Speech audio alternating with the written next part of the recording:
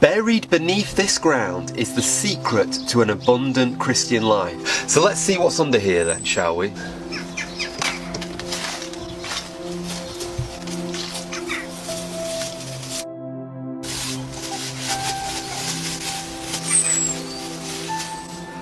A phone? What's a phone got to do with anything? Well, since you asked, I want you to imagine that your earthly father lives 2,000 miles away from you. He lives on the other side of the world, and there is only one way you can stay in touch with him. Do you know what it is? It's through a phone call. Now, wouldn't it be the craziest thing in the world if you decided to bury your phone in the ground? I mean, you wouldn't be surprised if after a week went by, 2 weeks, a month, a year went by, that you felt totally disconnected from your earthly father. So my dear brothers and sisters, may I gently challenge you with this. Have you buried your phone in the ground? You see, there is only one way we can stay in touch with our Heavenly Father, and it's through prayer. But at this point, I think it's very important that I confess myself to you guys. Listen, I can have a 2-hour conversation with my friends multiple times a week, and yet on this hand I could probably count the amount of times I've had a 2-hour conversation with the Lord God. So over to you now. Do you find prayer hard?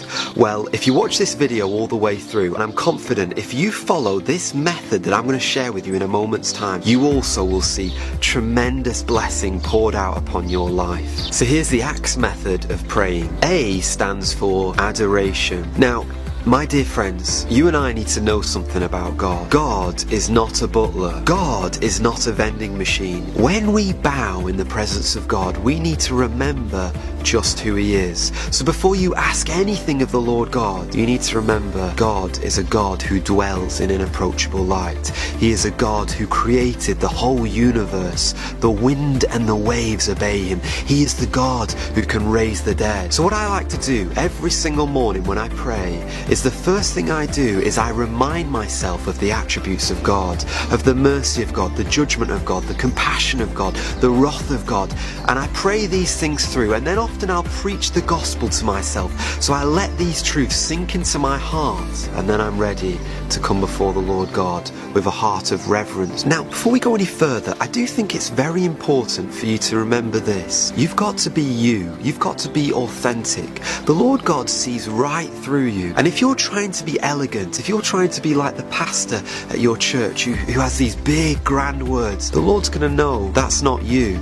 And God wants you to be you. That's how He made you. He gave you the personality you've got, and He wants you to be yourself. The Bible actually says in Romans 8 verse 26, "For we do not know what we should pray for as we ought, but the Spirit Himself makes intercession for us with groanings which cannot be uttered." You know, you probably don't realise this about me, but I struggle to get my words out. Very often they can be incoherent and people don't understand what I'm saying. But that's okay, because the Holy Spirit takes our prayers and He sort of filters them, He sort of translates them and makes them into beautiful, sweet aromas that smell so lovely before the nostrils of God. So you don't have to be elegant, because the Holy Spirit will make your prayers elegant for you. After we've praised the Lord God, the next thing we want to do is for confession. 1 John 1 verse 9 says this: "If we confess our sins, He is faithful and just to forgive us of our sins and to cleanse us of all unrighteousness." So every single morning, and sometimes the list is quite long, I'll remember the sins that I did yesterday. Father, forgive me for how jealous I was of someone yesterday. Lord, forgive me that I was quite proud, I was greedy, I was ungrateful, and I will remember all of these sins, and then after I've named these sins and confessed them, I'll say, "Cleanse me in the blood of the Lord Jesus Christ." And what I'm doing there is I'm telling God that I know it is only by His work on the cross, it is only by Jesus Christ shedding His perfect blood on that cross, that's the only way I can be forgiven. That's the only way I can ever gain a place in heaven. And that brings us to my favourite one, the letter T. T is for thanksgiving. Philippians 4 verse 6 says this: "Be anxious for nothing, but in everything by prayer and supplication with Thanksgiving, let your requests be made known to God. Did you catch what it said at the beginning? It said, be anxious for nothing. Now between you and me, I am probably the biggest worrier you will ever meet. I worry about everything, and it is quite crippling at times. But here's why I love Thanksgiving so much. Because when I come before God and I start thanking Him for everything He's done in my life, I find it very hard to be ungrateful. I find it very hard to worry.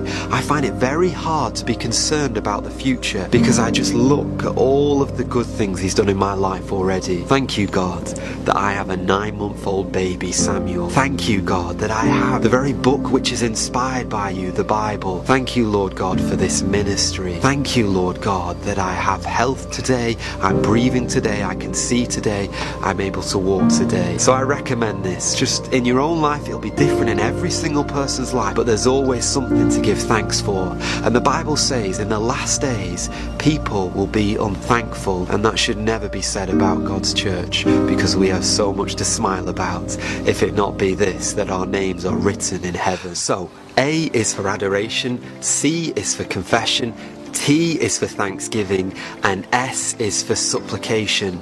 Well, that's an old-fashioned word, Joe. What does supplication mean? It comes from that meaning to supply. You know that verse that says, He will supply your every need? And that's what we do every day. We bring our requests, our needs, our wants before the Lord God and say, would you answer this prayer, Heavenly Father? Some Christians feel a little bit sensitive about this, and they say, don't give God a shopping list. Well, I think God doesn't mind it when we bring our shopping list to Him. After all, He's the God who owns the cattle of 1,000 hills. The Bible says you have not because you ask not. So at the moment, me and Emma were praying that we would be able to move house, and I say that every single day.